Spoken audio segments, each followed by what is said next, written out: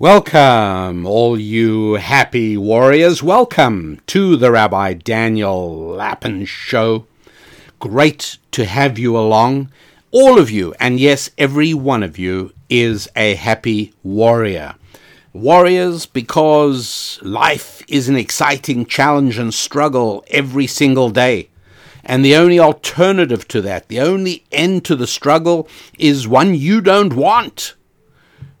And the joy we take in the struggle makes us all happy warriors, men and women, all of us. So thanks for being part of the show as we explore the role we each play in our own problems. That's right.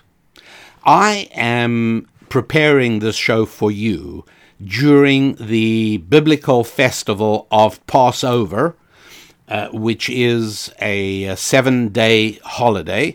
And right in the middle of the holiday, I've been very focused on this central message. I want to tell you that this message, which is the core message of the main Passover observance for the people of Israel, which is the Seder night. The Seder observance is a special meal at which an entire specific liturgy and ceremony is observed. And the Jewish people have derived two things of inestimable value from this annual, if you like, inoculation process. One of them is that we have absorbed a continuity principle. Now, what is a continuity principle? Well, it's something that at the moment imperils the United States of America, it imperils Sweden, it imperils Holland, it imperils the Great Britain, the United Kingdom, it imperils most of the Western world. It is far less dangerous in some of the countries of Africa that I know, and also some of the countries of Asia. What am I talking about? The failure in the West of acculturating young males to society. A part of that very much involves an awareness of history. And at the moment, speaking about the United States of America, but it's also true for other countries, young males have almost no knowledge whatsoever in the origins of the nation, and certainly zero passion for it. Now, you might wonder why I'm speaking about young men and not young women, and the answer is for exactly the same reason that the overwhelming majority of people on death row are men, not women.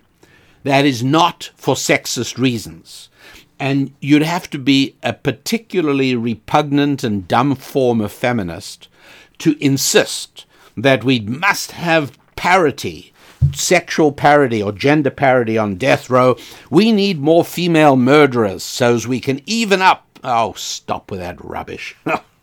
The reason there are more men on death row is exactly the same reason that there are more men in the ranks of chess masters, the great chess players. It's why there are more exciting games in men's basketball than in women's basketball. It's very simple, and that is that the way the good Lord created human beings on this planet, and that's my choice of how I see it. You may see it differently, but what we will surely agree on, regardless, is that men and women differ from one another in how we appear at the extremes. In other words, the reason there are more men on death row is exactly the same reason as there are more men in the Grand Master rank of chess players. In other words, men outperform women at the extremes, not in the mid-range where most of us live, but men in the extremes. Tall men are much taller than tall women. Hefty, strong, well-built men are much heftier and stronger than well-built women. You will not find a national football league made up of women players that could take on a team of men players in the NFL. It's not doable because NFL seeks out the biggest, strongest, most talented men in the country, and they are going to be a whole lot bigger and stronger and more talented at football than the very best grouping of women. In terms of crime and violence and brutality, men in general at the extremes are much more violent and dysfunctional and psychotic than women are at that extreme. They just are. And similarly, at the chess playing extreme, when you're up at the grandmaster level, I'm not saying that your daughter couldn't become a grandmaster. She may well be able to, but there are far more men at that capacity of play than there are women. All right, so it's a case of extremes. At the extremes of the bell curve, men predominate and are far more numerous than women are, and I think that's something everybody would agree with. So our main problem is acculturating men, not women. To put it bluntly, dysfunctional guys can destroy the country, can destroy society, can destroy the world. Dysfunctional women, far less so. There are fewer of them, and the extremes of behavior that they aspire to don't even come close to what men do. To put it bluntly and directly, and I know there are exceptions, obviously, and I'm not trying to provide a scientific and mathematical provable proposition, but in general, guys who are not acculturated, guys who do not become civilized men, become killers, callous murderers, and brutal psychopaths. Women who do not become acculturated have children out of wedlock and pass bad checks. I mean, that's basically the difference. And if you don't believe me, then just think about what happens if, imagine for the moment that the city in which you live has a really bad part of town. I hope it doesn't, but let's imagine it does. And let's imagine you were down there at 2 o'clock in the morning and your car broke down and your cell phone ran out of battery. And you're standing outside your car scratching your head. What are you going to do? How are you going to get gas to fill up your car? You're in such a fix. And you notice at the other end of the alley, silhouetted by a streetlight, you find 4 figures approaching you. All right. Would you be relieved as they got closer to discover that they were women, not men? I think so. Would you be relieved to discover that it's not 4 men, but it's 2 men out for a walk with their wives? Would you prefer that? You follow. Women are more civilized at root and civilize men through marriage. But single men, hugely problematic for any society. Any society. And so what the Passover Seder experience has helped the Jewish people do is acculturate their young men.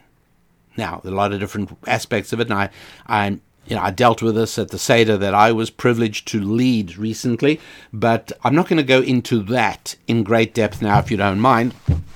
I'm going to tell you that it has a little bit to do with a phrase that crops up in both Exodus, Numbers, and Deuteronomy several times in the Old Testament, and that is the phrase that reads, when your child will ask you, when your son, it says specifically, when your son will ask you, or you shall tell your son, you shall teach these words to your sons.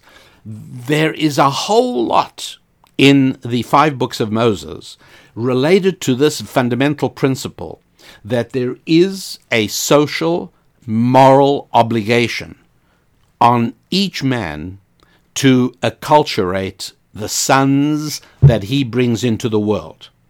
Obviously, his daughters too, but it's not a challenge. It's so much easier. But to acculturate men is an enormous challenge, very, very difficult, and one really needs to know how to do it. How to raise boys into men. See, how to have a boy is easy. right? It's about 30 seconds of concentration, 9 months before the boy is born. And then you got a 50-50 chance of it being a boy. Done. But to raise a son, somebody who will be your son, that is much, much more challenging, right? Anybody can conceive a boy. All you need is a willing woman. Any guy can conceive a boy. Do it twice, you got a 50-50 chance each time. This is not a problem. But from the moment that boy is born, to turn him into your son, now that requires data and information.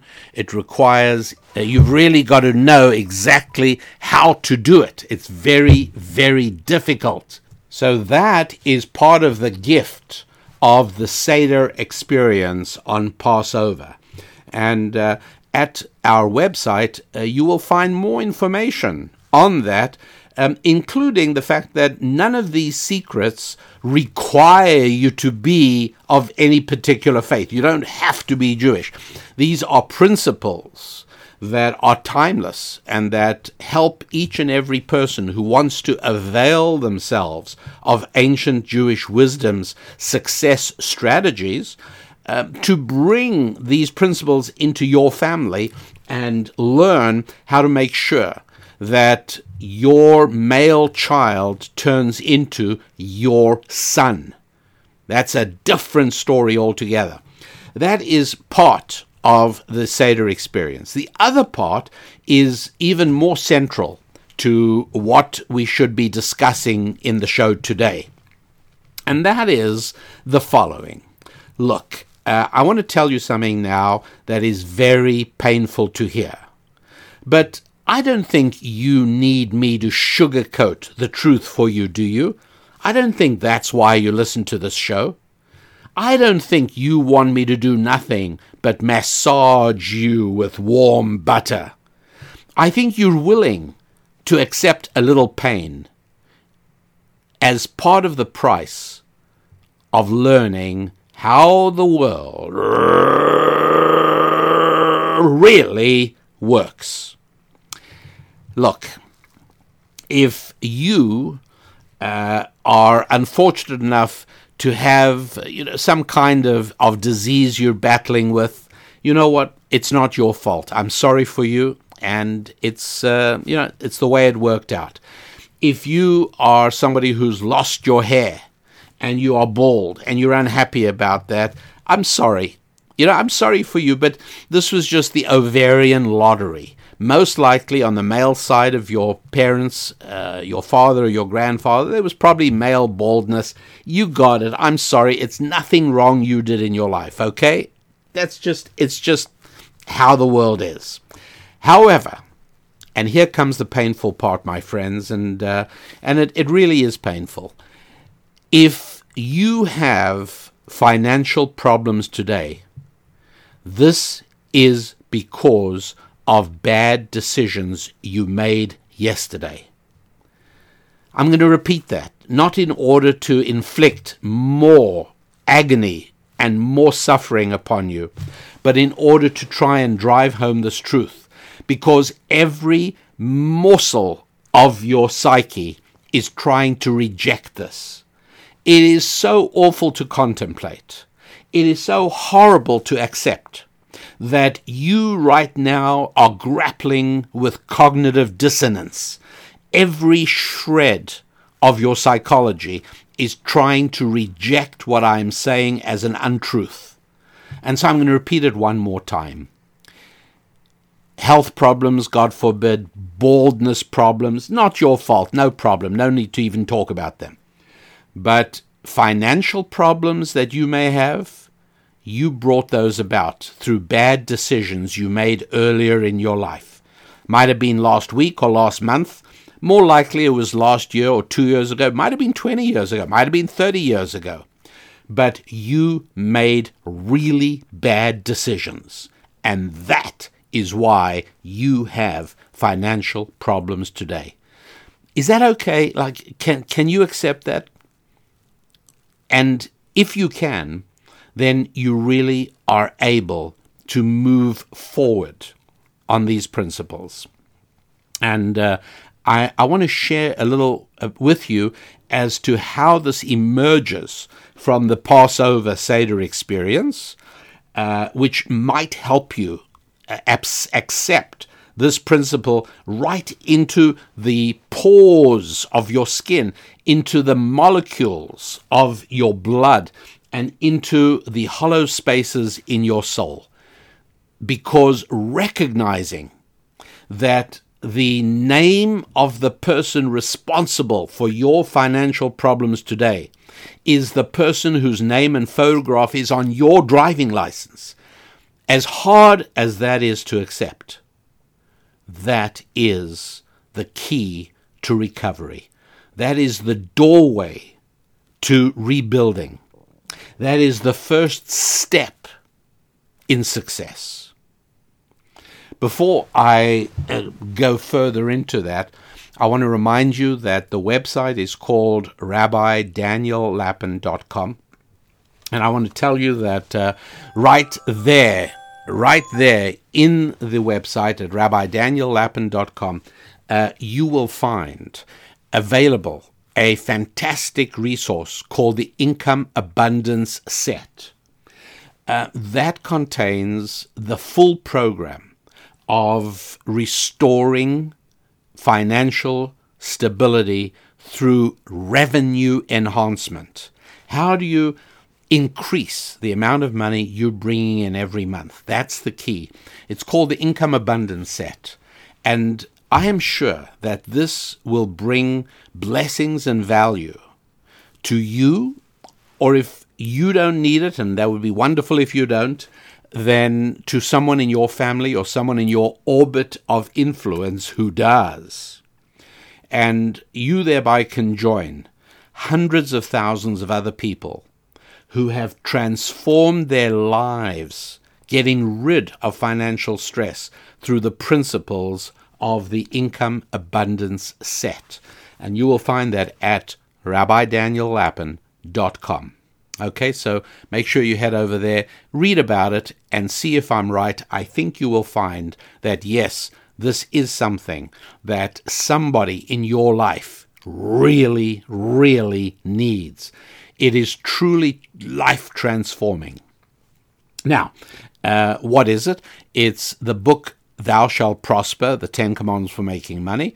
It is the book Business Secrets from the Bible, 40 Principles for Financial Abundance, and it is the audio program Boost Your Income, and it is the audio program Prosperity Power. There are some things you have to absorb through reading, there's some things you have to absorb through listening, and all of that is included in the Income Abundance Set. So head over to RabbiDanielLapin.com, okay? Now, I said I would tell you what the next important step that emerges from the Passover Seder experience is, and I will tell you that now. Look, this is the very first step in the deliverance. This is the first step in transforming your life, and that is recognizing your own role in where you are. What is interesting is that this is not unique. It's not as if, this fundamental truth, it's not as if nobody who's not Jewish knows about it. It's not true.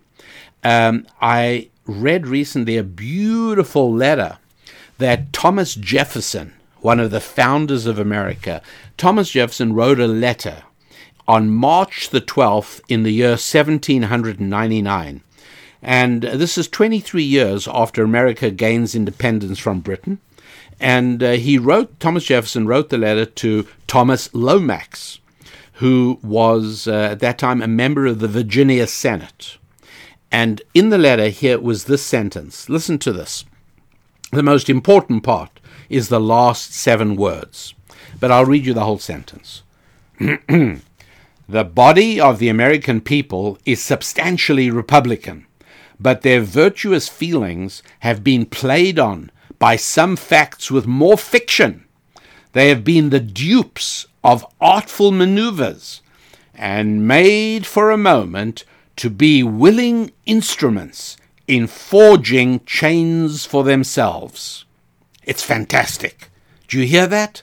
Thomas Jefferson is saying as early as 1799, there are already people, politicians, who are maneuvering people through fiction to do things and accept deals that make them willing instruments in forging chains for themselves. In other words, people are willingly becoming enchained, enslaved, not literally, but to their political rulers, to financial imprudence. These are some of the things that Thomas Jefferson is talking about.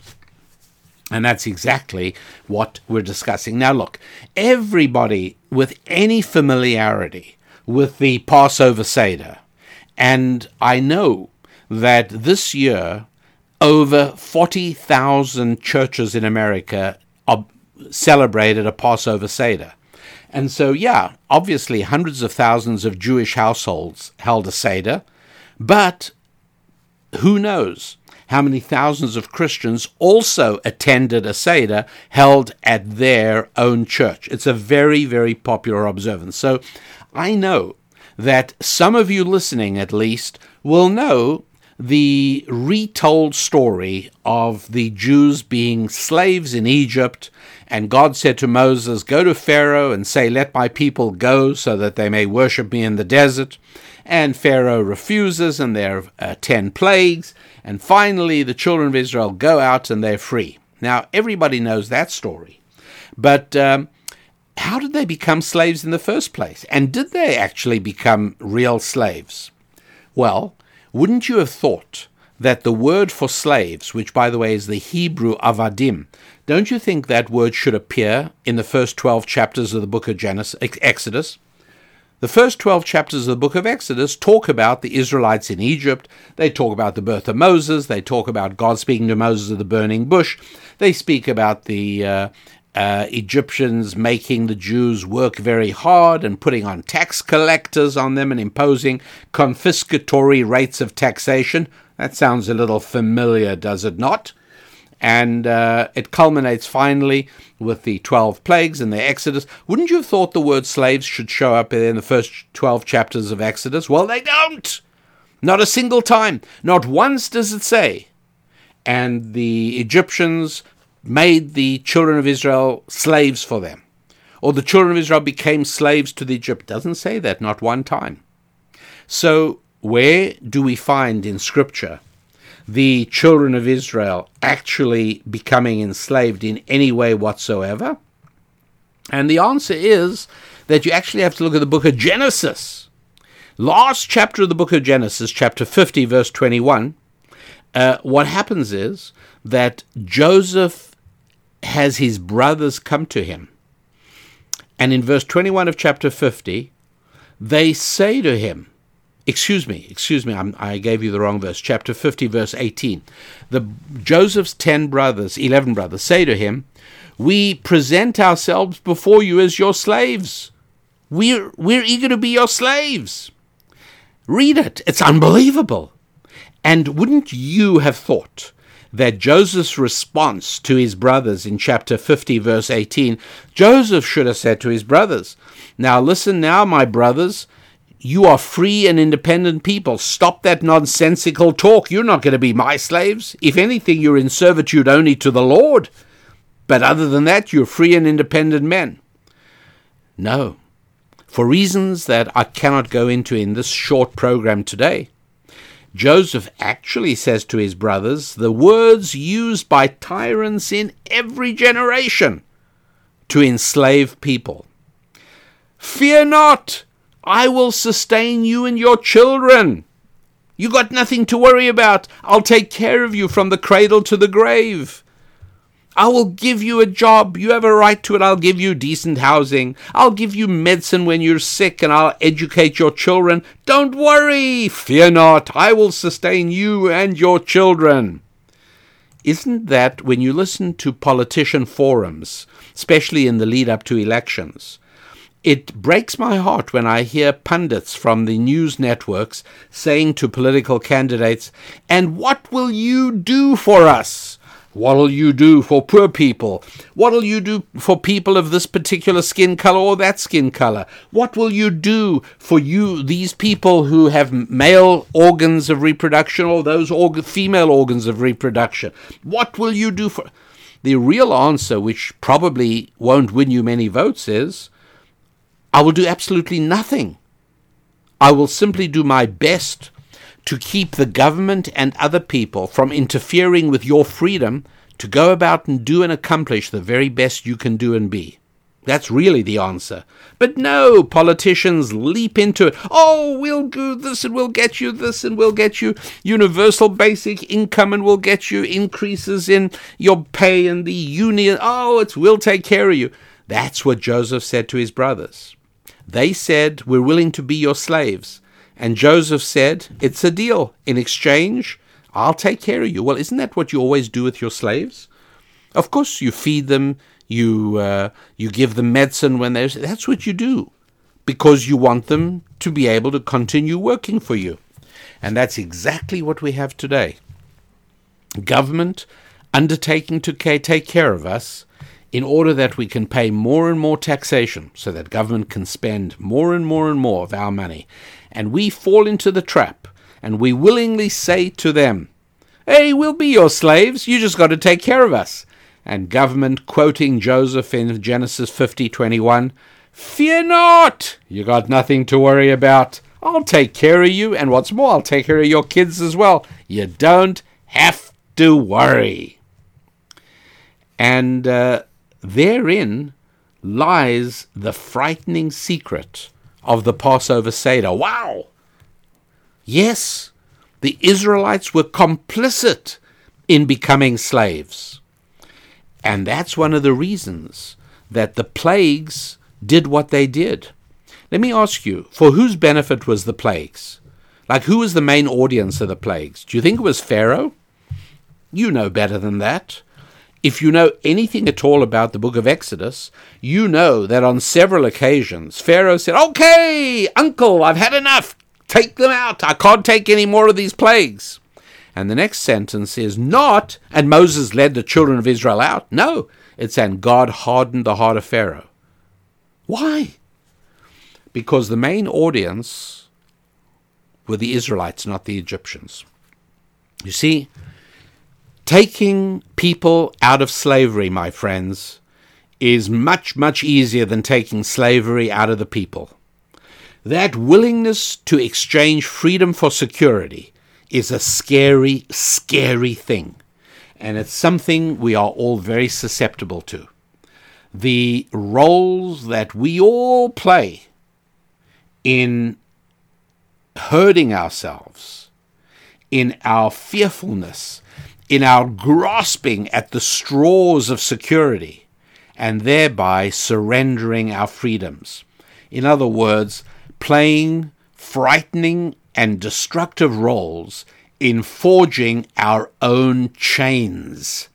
Thomas Jefferson put it that way, and the Passover Seder puts it in broader and more general terms, but the principle is the principle, and that is, yes, we're all sadly and tragically capable of being complicit in hurting and harming ourselves. Yes, sadly and painfully, the financial unhappiness you suffer from today is the direct consequence of bad decisions and mistaken actions you took yesterday. I don't know how long ago yesterday was for you or you or you. Each and every one of us knows and can identify the mistakes we've made. And avoiding that is certainly less painful, but it also makes sure that nothing will change. Identifying and recognizing our own complicitness, our own participation in our own misfortunes. Oh yeah, that hurts, but it also heals. That hurts, but it also leads the way to deliverance and redemption. recognizing that fundamental point. Oh, it is so very, very important.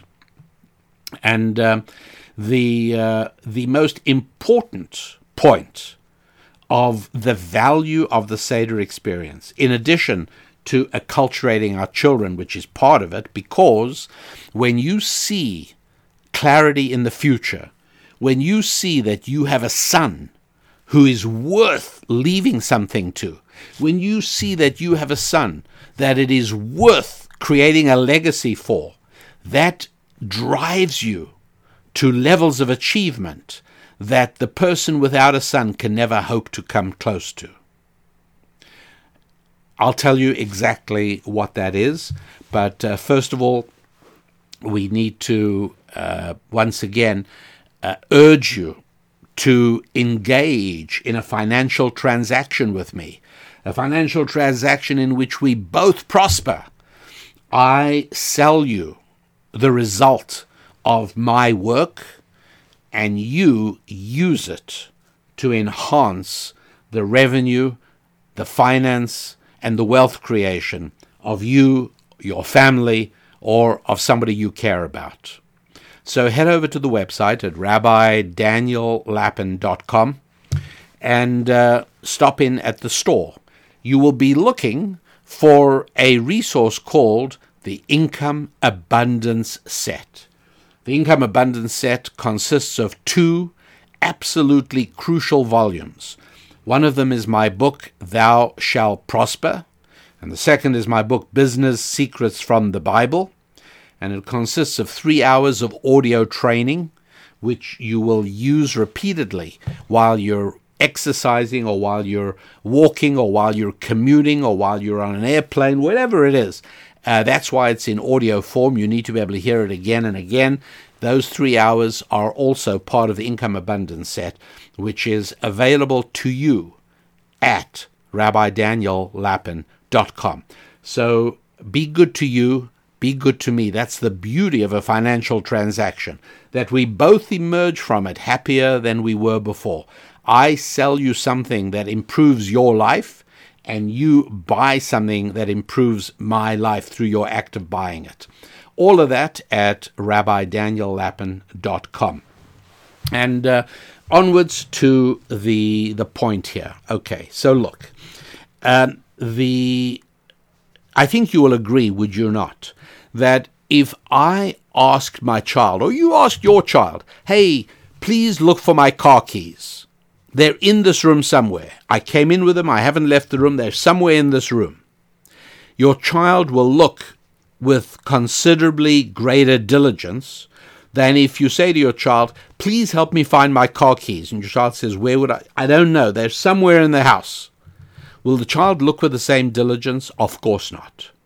When you know that something is right there, you've just got to keep looking for it because it is right there, it's attainable, it's somewhere reachable, the level of diligence, the level of purposefulness with which you pursue your objective is hugely enhanced. It's a big, big difference. And so it is that if you know that it is possible to achieve a financial transformation, then you're going to go through the steps of getting there with a totally different mindset than if you just don't really, I've tried a whole bunch of different things. This might work, maybe it won't. You're like the child who's told to find the keys and not told where they are. The enthusiasm just isn't there. And so the idea in the Passover Seder, translated into slavery terms, is that it is witnessing the possibility of redemption that makes it possible for me to take the steps to free myself from my own Egypt. Do you follow that? Think about that just for a moment. And the principle becomes very much a part of what you're doing. The actions you take today, not tomorrow or next week, the actions you decide to take today to change your financial destiny. And one of the things you understand is that improving your financial destiny is not a selfish act, because the only way to really do so is by changing the conditions and circumstances of God's other children. When you become obsessively preoccupied with filling the needs and desires of other people, that is when you make money. You don't take money, you make it. And when you are able to wrap your psyche around these ideas in such a way that you are ready to take the next tangible steps in your own deliverance, well, then you're good to go, because you can see the path. It's not as if the path leads into a dark forest and you have to take it merely on somebody else's say-so, that if you keep following the path through the dark forest, well, yeah, you'll probably come out at the other end to a bright, broad, sunlit meadow of happiness and contentment. Maybe. No, it's not like that. The path is clearly lit all the way. There are no dark forests on the route. There's streetlights all the way. There are beacons guiding you from one step to the very next step, and taking you from darkest Egypt to the brightest circumstances of stress-free, bright, contented deliverance. That's what we're talking about here. And that's why the income abundance set that I'm talking about is so effective, and has been so effective for so many people, because it's taking the principles that have served the Jewish people wonderfully well for 2,000 years. Really, really well. And one can see, yes, it is true. A lot of my compatriots, a lot of my fellow Jews, my co-religionists, are very uncomfortable when I point out that Jews are and always have been disproportionately good with money. You know, that's not because they're circumcised.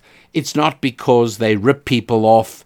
It's not because they eat certain soul foods. No!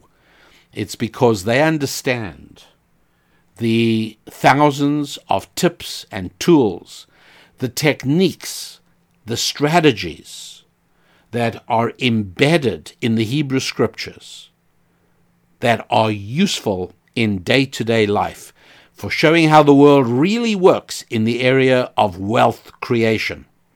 And our income abundance set has condensed all those many tips and tools and techniques down to 10 chapters in Thou Shalt Prosper and 40 chapters in Business Secrets from the Bible. So for a total of 50 principles. And I'm not saying you can absorb it in 3 days and then move on. No, it is going to take a little time to absorb it. But that makes sense, right? You didn't expect a quick fix for maybe years of misinformation. No, that's not how it works. And so what the Passover experience helps us understand is, number one, that one has to build an eternal future. Let's put it this way. God forbid, let's imagine somebody who discovered that he's going to die in 1 week. Would a person like that get married? Of course not. Would a person like that invest in something exciting, a new company? No. Would a person like that sit down to design a new app? No. Would a person like that build a house? No. Because he doesn't see a long-term future. Now, by contrast, imagine if there was somebody who discovered that through a genetic accident he was going to live forever. Think about what that means. All of a sudden, if somebody tells me that this investment is going to bear fruit in 10 years, fine, that's great, I've got a long horizon. I'd plant trees. How long will it take before this orchard of avocados is going to yield me beautiful avocados to eat every dinner time? Well, it's going to take 10 years. No problem, I'm good with that. It all depends on your time frame. And so if you are able to see your future stretching ahead through your children, because they're not just male fetuses or female fetuses. They are your sons and your daughters.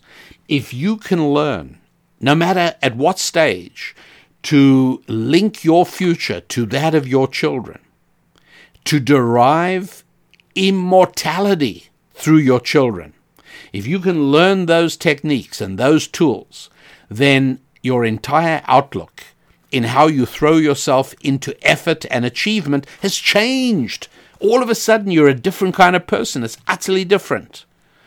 And furthermore, if you are able to derive some of these tips, I'll give you an example of one. Notice that God never said to Moses, "Let my people go." Moses never said to Pharaoh, "Let my people go." One of the fundamental lessons that emerges from the Seder, and that I teach in much greater detail in the financial abundance set I was telling you about at my website, one of the key lessons is, yes, Moses never said, "Let my people go." Every time he said it, it was, "Let my people go so that they may worship me in the desert." Now, I don't know what your particular Egypt is. Right? I know what my own are, you know what your own are. But to give you an idea, an Egypt can be somebody who's having marriage difficulties, marital difficulties. An Egypt can be somebody who desperately wants to be married but isn't married. Egypt can be family problems. Egypt can be substance addiction. Egypt can be a pornography addiction. Egypt can be financial stress. Egypt is anything that prevents you from achieving your God-given destiny, right? Remember, and I think I've told you this, that in the Lord's language, in Hebrew, there is no word for hero. No word for hero. You know why? Because it's a bad idea. You shouldn't have a hero. You know why? Because the word hero means you are thinking to yourself. Maybe you're even saying it to yourself, which would be ghastly. But at least you're thinking to yourself, "Oh, he's my hero," or "She's my hero. I want to be like him," or "I want to be like her." That is not part of God's plan for you. God created you with your own fingerprints, and he created everyone else with their own fingerprints to stress in the individual potential. We are not supposed to be like anybody else. There are many people I admire, and I must learn inspiration from them, and I must learn tips and tools. I must learn ideas from them. I mustn't try and be like them. They're not my hero. No! I've got to try and be everything I can be, not what anyone else can be. And so we've got to use every way of escaping our own Egypt, using these principles and these strategies. And the principle I'm just sharing with you now to give you an idea of what I teach. This is also true in my coaching programs, and it's true in the Income Abundance set. To give you an example, as I said, Moses never said to Pharaoh, "Let my people go," because you will never get out of your Egypt if the whole purpose of it is just getting out of Egypt. God, please help me solve my financial stress. God, please let me overcome my alcohol problem. God, please let me get married or fix my marriage. Okay, for what purpose? Let my people go so that they may worship me in the desert. Got that? There's always got to be an uplifting purpose for what it is you're hoping to achieve, as opposed to just a selfish release from pain, from stress. It's not just, "Oh God, please let me escape my addiction. It bothers me so much." No. It's, "God, please let me escape my addiction. That way I really will throw myself into being a better husband, a better wife, a better father, a better mother, a better partner, a better boss, a better employee, a better sibling." There's got to be a purpose. "Oh God, please let me find my match so I can enjoy a beautiful marriage like all my friends." For what purpose? So that I can focus on bringing joy to another human being, and that maybe we'll be blessed to bring children into the world who we'll acculturate to be our sons and daughters, not just male or female offspring. That's right. You get the idea? My friends, it's all very doable. These are the principles that I teach. The website is rabbidaniellapin.com. Please make sure you're subscribed to the emails we send out every week. Please make sure that if you have any questions to ask or anything you want to tell me, right there at rabbidaniellapin.com, you can reach both Mrs. Lapin and myself. And above all, you can visit the store and take a good look at the resource entitled The Income Abundance Set. And through that, you will be able to decide whether this is something that can bless you, your family, or somebody close to you. My friends, it is, as I say, the holiday of Passover that I personally am in the middle of. And I've very much wanted to share with you some of these Passover lessons that are useful to people of every background or of no background at all. And that is my entire purpose, sharing how the world really works through revealing the secrets of ancient Jewish wisdom. That's what I'm here for. And so, coming to the end of today's show, I wish you a week of very good times with your friends and your family, with your faith and your finances. That's right. I'm your rabbi. I'm Rabbi Daniel Lapin. God bless.